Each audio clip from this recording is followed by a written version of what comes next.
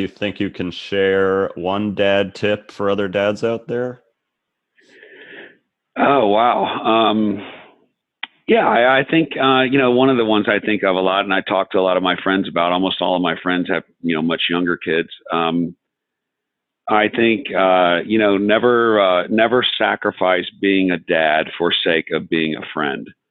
And what I mean by that is, I think kids, even my kids, 23 and 21. I mean, I'm pretty much done parenting them.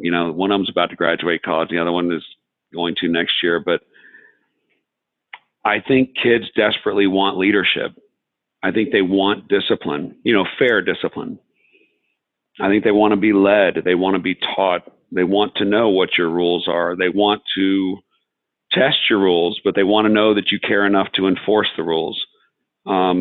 That gives them a sense of security. It gives them a structure. It lets them know you care enough to. I mean, it's much easier to just give in to things and not have to have those tough discussions, or not take the keys away, or tell them they can't go to this event, or take their PlayStation away, or whatever it is, however, whatever's important to them. But I think it's great to have fun with your kids, and it's great to laugh with them, and play sports with them, and see movies with them, or go fishing with them, or whatever your hobbies are that you enjoy doing with them. But I think if you sacrifice that leadership quality that they need so desperately from us as parents for sake of just having good times with them, then I think you're letting them down.